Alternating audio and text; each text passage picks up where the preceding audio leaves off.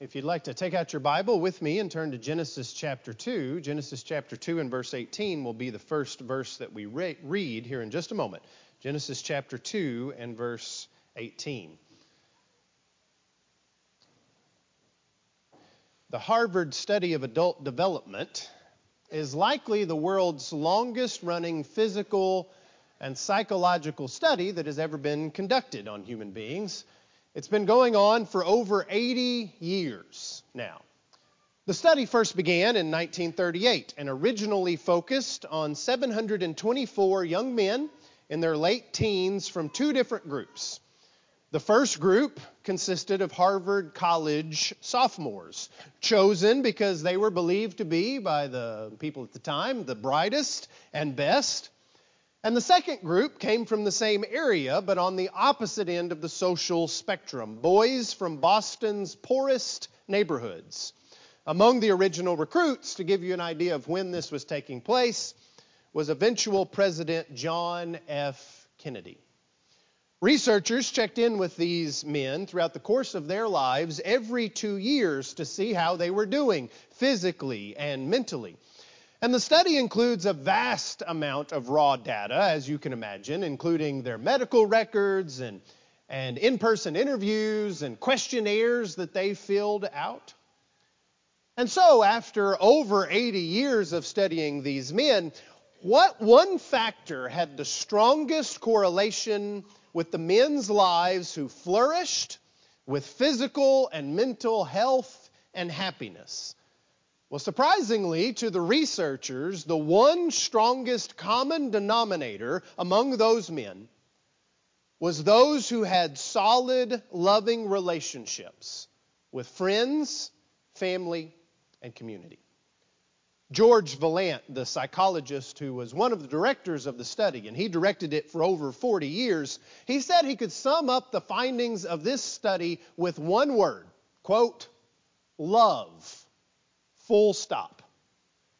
Close relationships, more than money or fame, are what keep people happy and healthy throughout their lives, the study revealed. And those ties to other people, those close, loving ties, protected people from life's disappointments and heartaches, helped to delay mental and physical decline, were better predictors of long and happy lives than other things that we would expect, like social class, IQ, or even their physical genes. That finding, that love and relationships were the biggest correlation between these other factors of success in life, that finding proved true across the board among the Harvard graduates and those young men from the inner cities of Boston. Let me give you some examples, some specifics of this in the findings of the study. The study found that people's level of satisfaction with their relationships at age 50 was a better predictor of what their physical health would be at age 80 than their cholesterol levels. So just cancel all those doctor's appointments at age 50, right? No. But it is amazing that that was a better predictor of their physical health than cholesterol. And that's not all. We think about the opposite. That's true as well. Robert Waldinger, the director who followed Vaillant that we quoted earlier, he said that the loners, quote unquote, in this study often died earlier than those with good relationships. And he said specifically, quote, loneliness kills. It's as powerful in destroying your physical health as smoking or alcoholism. Researchers also found that those with strong social support experienced less mental deterioration as they aged and reported higher levels of happiness and fulfillment. But as believers, we already knew this, didn't we? Our congregational focus for 2022 has been better together. This concept that we need these relationships with other Christians if we are going to be fulfilled and frankly, if we're going to accomplish what it is that God has given us to do.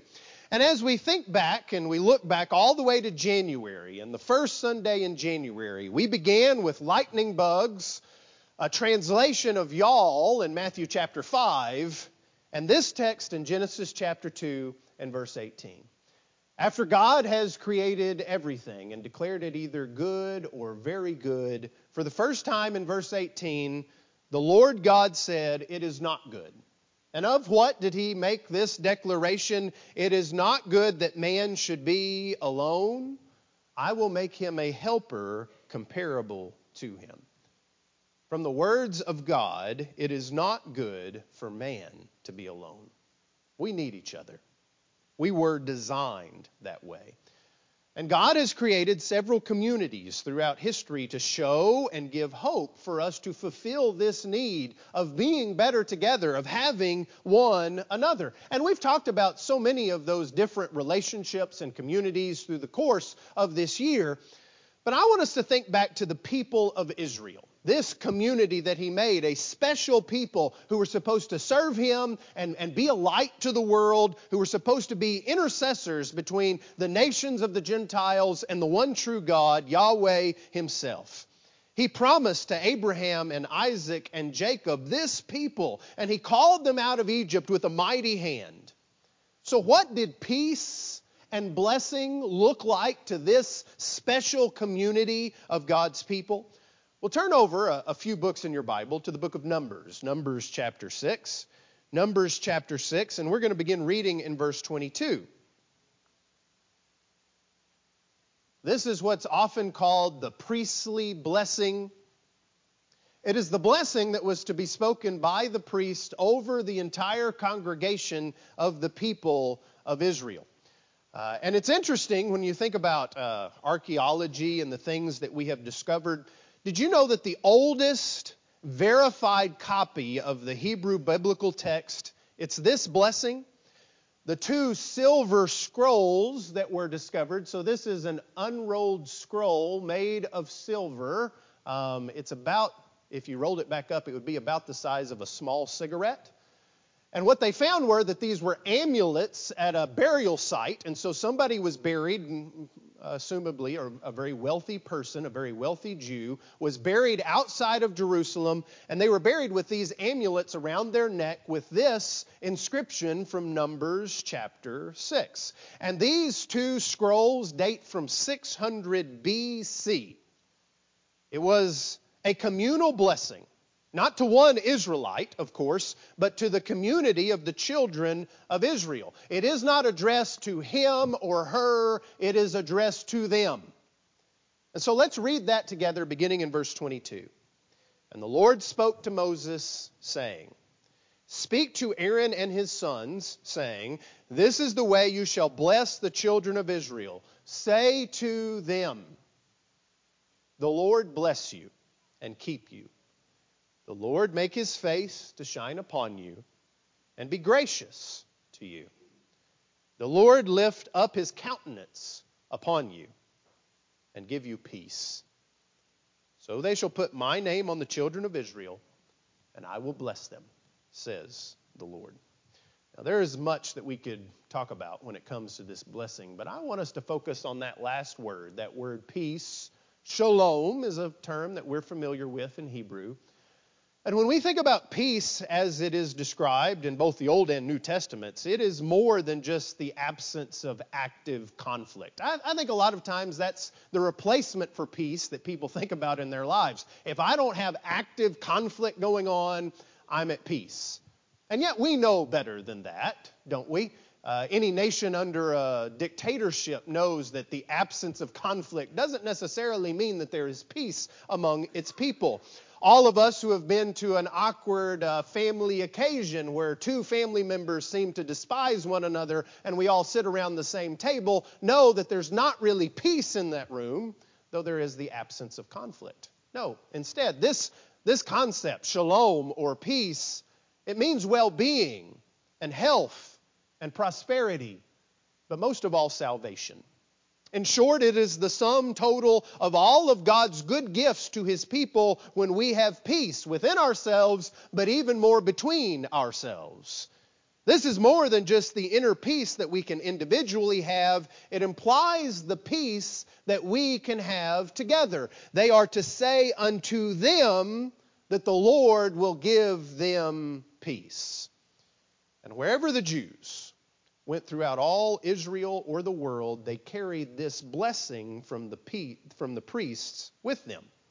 And eventually, the most important city to these people would be a place called Jerusalem, right? Jerusalem, which is translated a city of peace. And wherever the Jews went, many of them would pray toward this city of peace. And they would make the journey back there yearly in order to worship God with the rest of God's people. And this yearly pilgrimage to Jerusalem is much of what kept their national brotherly unity alive, even in the midst of trials and temptations and difficulties, even in the midst of multiple nations trying to wipe them from the face of the earth. Still, the people of God made these pilgrimages back to the city of peace, back to Jerusalem, and they came to worship together.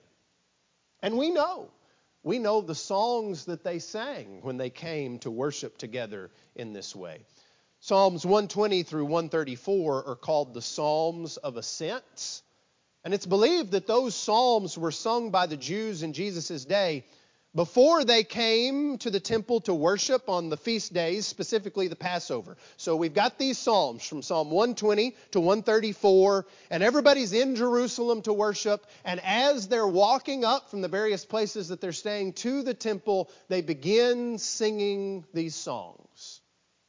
And toward the beginning of these Psalms of Ascent, in Psalm 122 in verse 1, it says this: I was glad when they said to me, let us go into the house of the Lord. So these Psalms cover all of your religious life and really your physical life as well. And so you can imagine we're coming up, we've sung a couple of these songs, and as we see the temple, maybe even as we're going up the steps of the temple, we sing to ourselves, I'm glad that we're all here.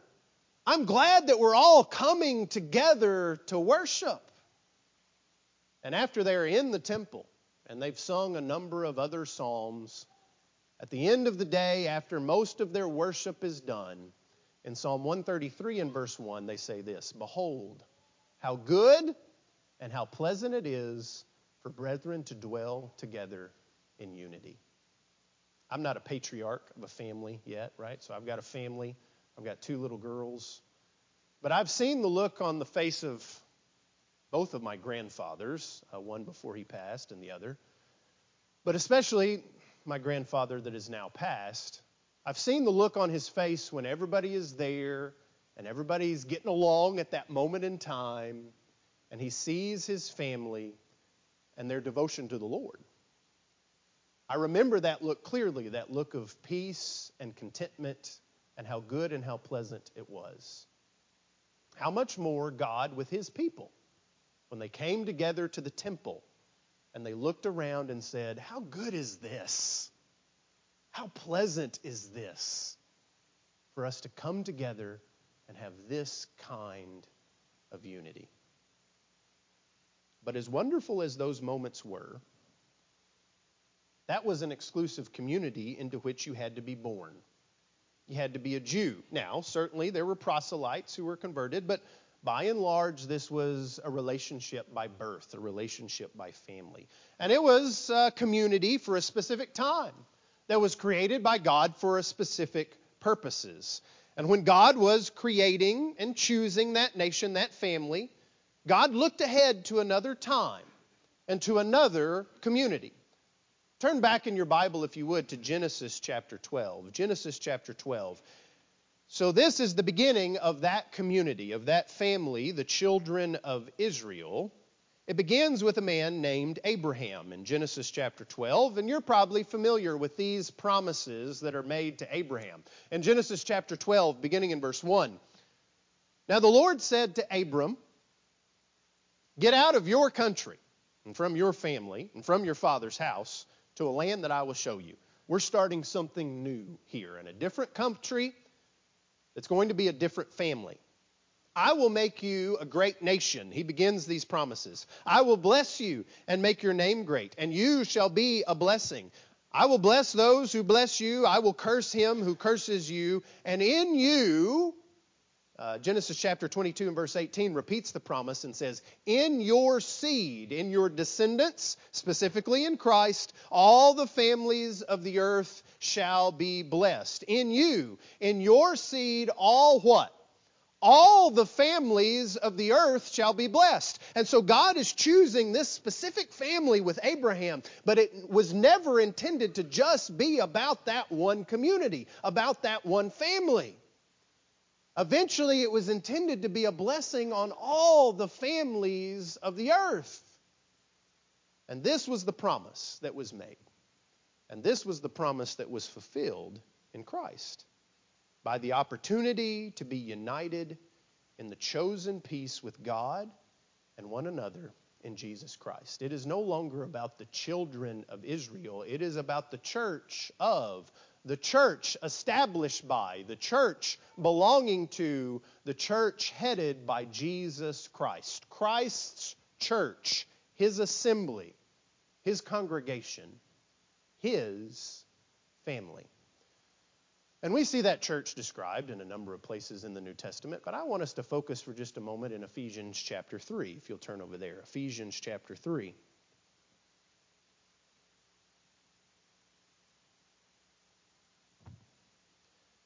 Ephesians chapter 3, let's read verse 6 together. This is the mystery. This was God's plan. This is what was revealed through Paul and the other inspired prophets and apostles. What was it? Verse 6, that the Gentiles should be fellow heirs of the same body and partakers of His promise in Christ through the gospel. And what good news that is, that we can be part of a community that is headed by Christ. And what is that? Well, let's drop down to verse 10. To the intent that now the manifold wisdom of God might be made known by the church to the principalities and powers in the heavenly places, according to the eternal purpose which He accomplished in Christ Jesus our Lord. There are all kinds of different relationships and communities that God has made and put together to fulfill this need that we have for one another. But there is one community that stands above all the rest. The community that God intended for all to share in. And the one He requires us to be a part of is Christ's church. This ecclesia, this community or congregation of called out ones, God's people working and worshiping together in unity and peace of thought and hope and purpose. And if you stop to think about it, all other fruitful and important relationships that we have physically as human beings are just an echo, a shadow of this one, right? A husband and a wife. Well, that's supposed to teach us about Christ and His church. Here in the book of Ephesians confirms that, right? Parents and children. That teaches us about God as our Father and Christ as our older brother and our brothers and sisters in Christ in the church. Masters and servants. Well, God is the master and we are to submit ourselves willingly to Him as His faithful servants, and He adopts us into His family as sons and daughters. And we think about all the other relationships that we have that maybe are less important than those. Teachers and students, a coach with a team, close friendships that we have with one another. All of those we see reflected between Christ and His disciples, His followers who come after Him to learn from Him and to imitate Him. All these other relationships and the success that they bring into our lives physically and mentally and emotionally if we're thriving in them. And so too, we've seen the ugly side of relationships also, right? The pain that these close relationships can bring if we don't have these relationships, or if these relationships are filled with conflict and abuse. In both the positive and the negative, these other relationships should cause us to yearn for our most important one. The spiritual relationships we have in Christ and His church, His body, His family. We are better together. And the New Testament talks about this often. And so we've done some studies through the course of this year to show that. We went through the book of Hebrews and we echoed the call of the Hebrew writer in studying this "let us" passages. That all of the things that we're called to do as Christians, almost all of those things, are not something that I'm supposed to be doing on an island all by myself. Let us do these things together in both our attitude and our action. We're in the midst of completing our study on the one another passages that we began thinking about in January and that we're studying on Wednesday nights now, that we are members of one another, that we love one another, that we're at peace with one another, and all of these other concepts that we find throughout our Bible. And of course, those two studies are not all that we have talked about. In so many different ways, we've challenged each other to bear one another's burdens, to pray for each other, to worship together, to study together as God has called us to. We're better together here on earth. And maybe some of you are glad that I'm not allowed to beat this dead horse anymore because we're going to have a new congregational focus in 2023, right? But my hope and my prayer is that we'll take these things with us. And that in times of conflict in the future, we will remember that simple but powerful reality. That we are better together. Not because some Harvard study says so, but because God designed us that way. We are to be better together here on earth when we are a church that is unified, that knows shalom, that knows peace, and all that is brought with peace with God and peace with one another. But all of this, better togetherness, all of this is in anticipation of being better together fully and wholly and perfectly. Not here, but there, in heaven. Revelation, the revelation given to John that ends the revelation given to man, it calls heaven the New Jerusalem. And I think that's because the old one, the physical Jerusalem, never lived up to that ideal of this city of peace. God's people had a city of peace, and yet it was filled with conflict, internal conflict, external conflict. They never had the full measure of God's blessing in that peace. And consider this concept of the New Jerusalem. Consider the number of people implied by that word city in Revelation. In chapter 5, there are more than 100 million angels, if they could be counted, worshiping the Lamb. And I assume they will be in the New Jerusalem in heaven. We read of the 144,000 of the idealized tribes of Israel. And just after that, there's a multitude which no one could number around the throne. And with one language and one voice, they're praising God. Because ultimately, it's not about numbers. It's not just the image of how many people, but the quality of people that is really what is most important. The quality of people are what makes any group, whatever it is, right? Not the number, but the quality. Who in here has ever had to do a group project in school? You know that there's a big difference between quantity and quality, right? A partnership with one other person, if that person actually works, is far better than a group of 10 where everybody's just trying to slack along and let somebody else do it. And I'll say the quality is, of course, a big reason why we choose where we live and why we live in those places. We think about Lufkin. We didn't move to Lufkin because it's the biggest or because of the entertainment or because of the scenery or the food or because the weather is the best on earth here. Check back with me after we go to Indiana and the highs are in the single digits. Maybe I'll feel better about that. We're here because of the people. And honestly, that's what makes any place what it is. That's what makes this church what it is. The quality of the people. Imagine a city, a whole city, made up of the followers of God. A city where everyone is saved. You ever go down that road, you ever go down that path where you start thinking about the lost? We're about to drive, as I said, to Indiana. And we're going to do that over a couple of days. I think we're going to drive like 30 total hours over the course of the break. And in all of that driving, there's lots of time to think, right? Most people are texting, but if you're not texting, there's time to think. And one of the things that I think about is all these cars that are passing me, or let's be honest, that I'm passing.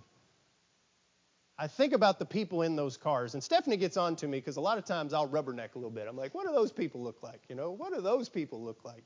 She's like, you're going to get a shot one of these days. Hopefully not. And I think about those people, and I think about their lives, and I think, what is their life like? And is that somebody that loves God or doesn't love God? But I think it's clear from looking at the world, and it's clear from the Scriptures too, the reality is that there are always more who don't love God than do. And over the course of a drive, if I have too much time to think, that starts to get a little overwhelming. All of those who are going to be lost. And I'm so grateful that none of that is up to me. That's in God's hands. And God is going to determine who's lost and who's saved and all of those things. But this I know, that there is going to be a city someday that is filled with only people who love the Lord. And it is that ultimate manifestation of peace, of shalom. It is the true Jerusalem, the city of peace, where I get to be with all the saved from all the nations and times before. What would a city like that be like? Where we are one with God the Father and God the Son and God the Holy Spirit, as they are one in thoughts and purposes. Can you imagine a city like that? Well, it would be a city where there is no racism or prejudice or sexism. There would be no political parties or socioeconomic status to divide us. It would be a city where we truly have peace. And I am reminded of Galatians chapter 3, verses 26 through 28. For you are all sons of God through the faith in Christ Jesus. For as many of you as were baptized into Christ have put on Christ. There is neither Jew nor Greek. There is neither slave nor free. There is neither male nor female. For you are all one in Christ Jesus. All of these other physical things that might divide us, those things become so less important. The church is intended to be that peace. And our worship assemblies are supposed to mirror that city, blending our voices in song to the Lord, saying amen to the prayers together because we're all of one heart and mind and agree in the supplications we're taking to our God, partaking of the emblems of the Lord's Supper together. Because we are all saved by the grace of Jesus and His sacrifice on the cross. And no matter who you are, and no matter where you came from, whether Harvard or the inner city of Boston or anywhere in between, you can be just as much an equal and a full part of this family as anybody else.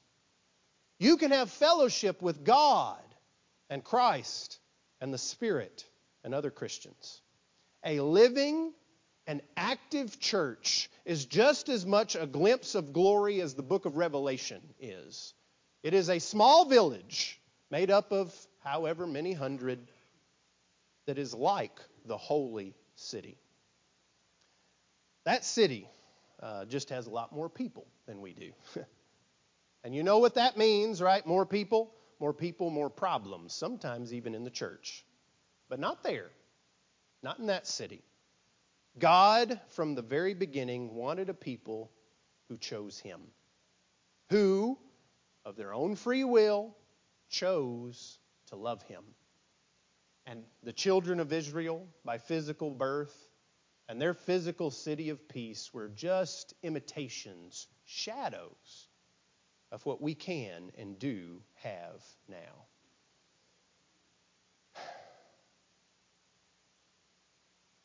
But I don't want you to get the wrong idea. That's what's coming. But it's not yet what is. We are better together.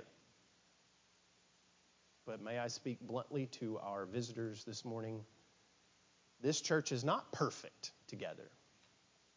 It's unclear who first said it, but there is an old quote that the church is a hospital for sinners, not a museum for saints. And while the quote is unknown in who coined it, and it's not a biblical quote, I believe that sentiment to be true.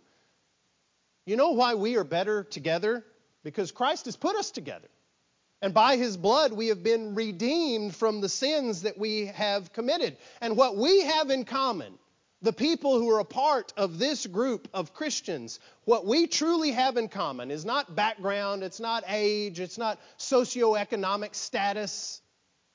What we have in common is humility enough to acknowledge our faults and wisdom enough to help one another to Christ for healing, because we know we're not perfect. And hopefully enough faith in common to believe that Christ's healing can be total and eternal, leading to our ultimate peace. If you don't have that kind of community this morning, if you don't have any together to be better with, then God in His infinite wisdom saw fit to make a community of which you could be a part, to have those kinds of loving relationships.